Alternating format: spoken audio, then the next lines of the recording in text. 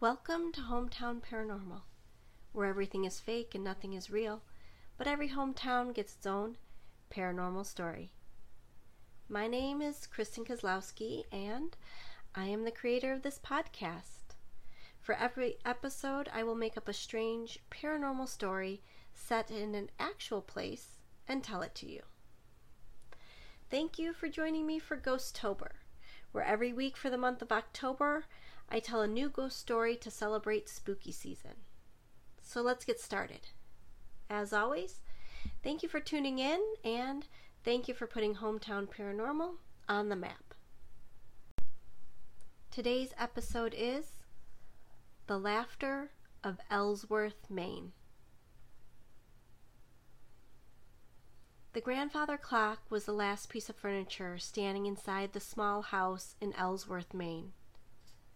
Emily Jones had hired a moving company to move her dad's things to her house after he passed away.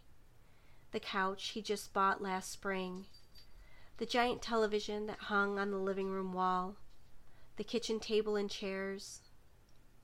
Emily had made a list for the moving company: the beveled mirror from the entryway, the extra refrigerator from the attached garage, her dad's laptop. Emily took the bookshelves, but left her dad's old paperback books in teetering piles on the floor.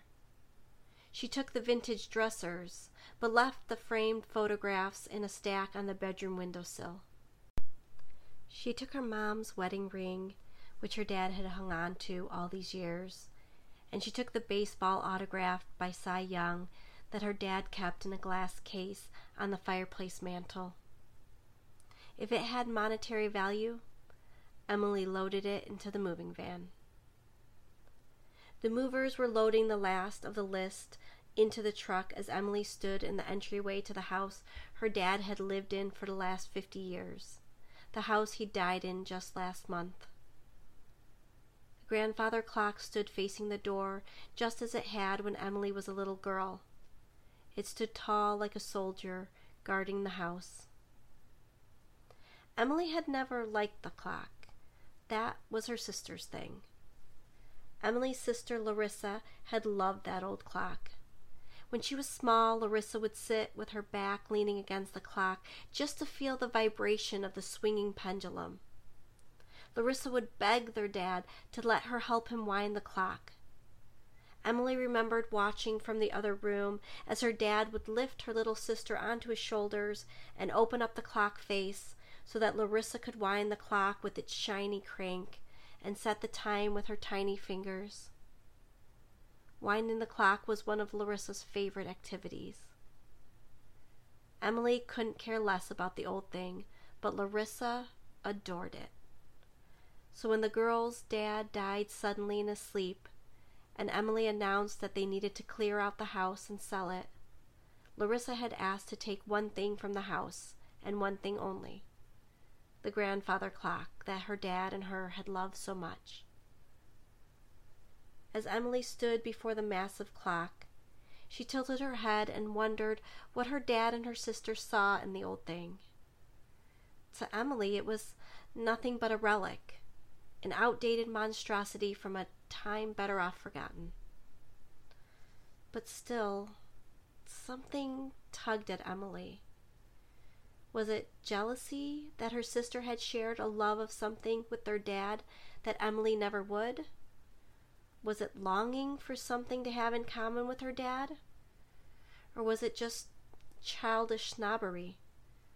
It's hard to say, but in the end, Emily called the movers into the house to collect one last item: the grandfather clock. Emily knew that Larissa wanted the clock, and she knew that it was the only thing in the house that Larissa had asked to take with her. But Emily also knew that Larissa didn't like confrontation. If Emily took the grandfather clock today, Larissa would never ask Emily for it. "It's not on the list," the mover said, when Emily gestured towards the clock. "Yes, but it will fit," was all Emily replied. And so the movers gathered to collect the grandfather clock and load it into the moving truck.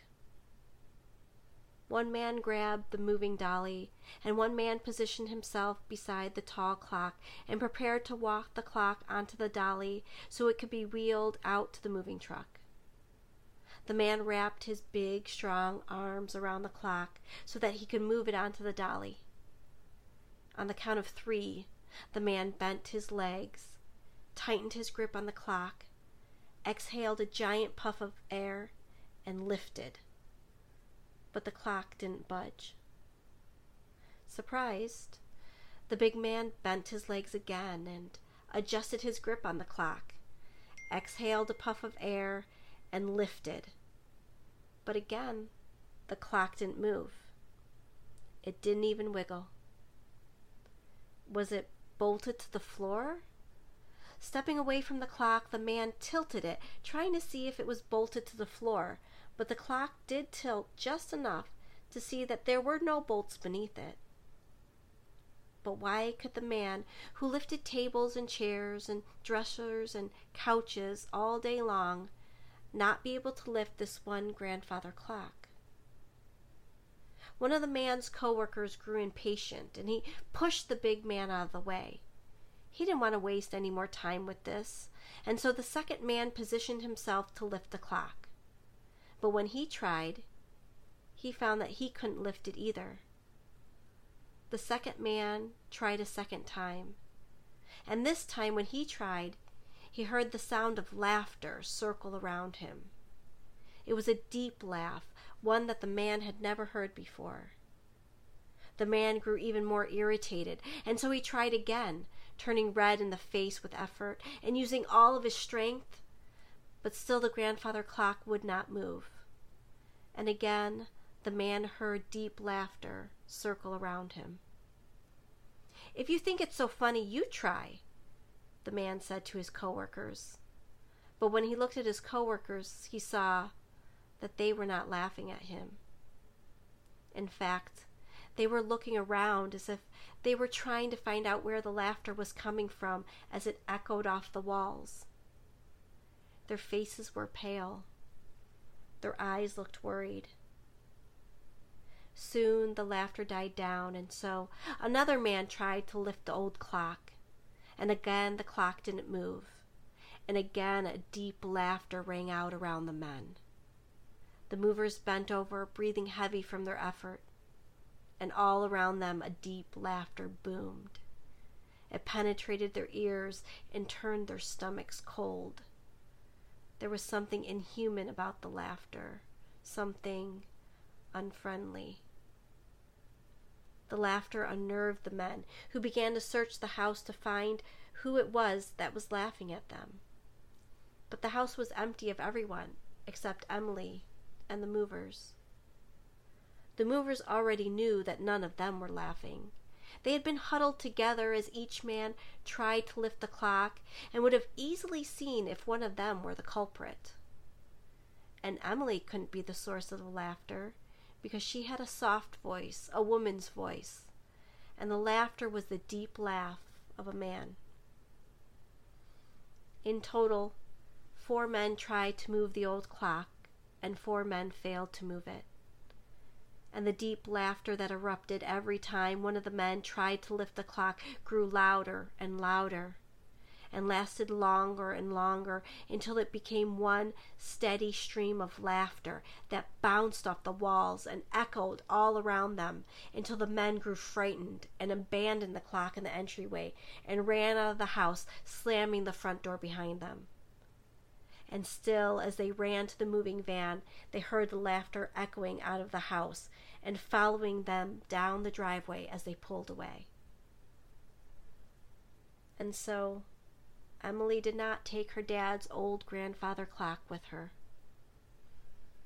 Emily thought about telling her sister what happened that day, how the big, strong movers couldn't lift the clock, and how someone or something seemed to laugh at them every time they tried. But she decided not to. The clock was Larissa's problem, Emily thought, and she left it at that. And so, 2 days later, Larissa and her tall, thin husband keyed into Larissa's dad's house. There, in the entryway, just where it had always stood, was the grandfather clock.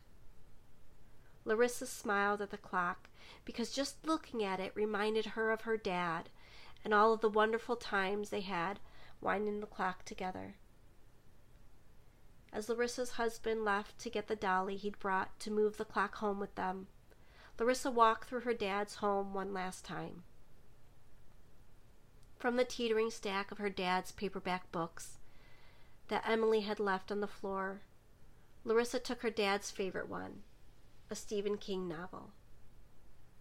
And from the stack of framed photographs that Emily had left on the bedroom windowsill, Larissa took a photo of her dad in his dark Air Force uniform when he was a young man. She took one of her dad's flannel shirts from his closet, which smelled like his laundry detergent, a deep, fresh scent, and she took the rosary that he'd left on the kitchen counter. By the time Larissa had made her way back to the entryway, her husband stood beside the grandfather clock. "Steady the dolly," he said, "and I'll walk the clock onto it." So Larissa steadied the dolly while her husband positioned himself beside the grandfather clock. He looked even thinner than usual, standing beside the tall wooden clock. And maybe he was too skinny to lift the great clock, but he loved Larissa very much, and he was willing to give it his best shot. So he bent his knees and put his arms around the clock and exhaled a puff of air and lifted the grandfather clock onto the dolly. With Larissa's help, he strapped the clock to the dolly and pushed it through the front door and across the driveway to where the small moving van he'd rented was waiting. Larissa stood in the entryway and looked at the empty spot where the tall clock had stood, and she felt a twinge of sadness deep inside her chest. But then she felt something warm fall over her shoulder, something the size of a hand, the size of her dad's hand. It felt warm and reassuring on her shoulder. It felt comforting. And when she inhaled, she could smell her dad's laundry detergent, a deep, fresh scent.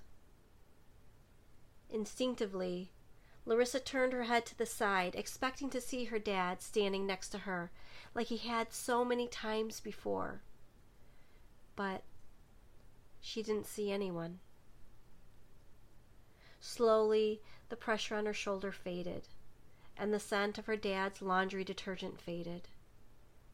But just because Larissa didn't see her dad that day doesn't mean that she didn't believe that he was there.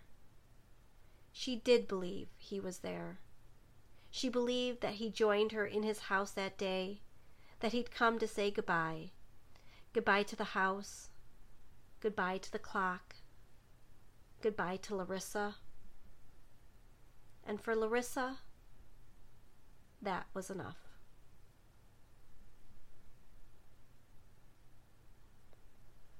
That's it for this episode of Hometown Paranormal. If you liked what you heard, please subscribe to my podcast, leave a review, and tell a friend about it. If you'd like to get a hold of me, or if you'd like to have your hometown featured on Hometown Paranormal, you can send me a message on Instagram at hometown.paranormal or on Twitter at htparanormal. As a reminder, at Hometown Paranormal, every story is a work of fiction, so any resemblance to real-life people or events is purely coincidental. The only factual piece of information I use is the name of the town and state.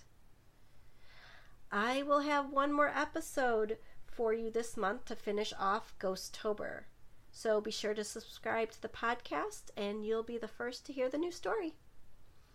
That's it for today.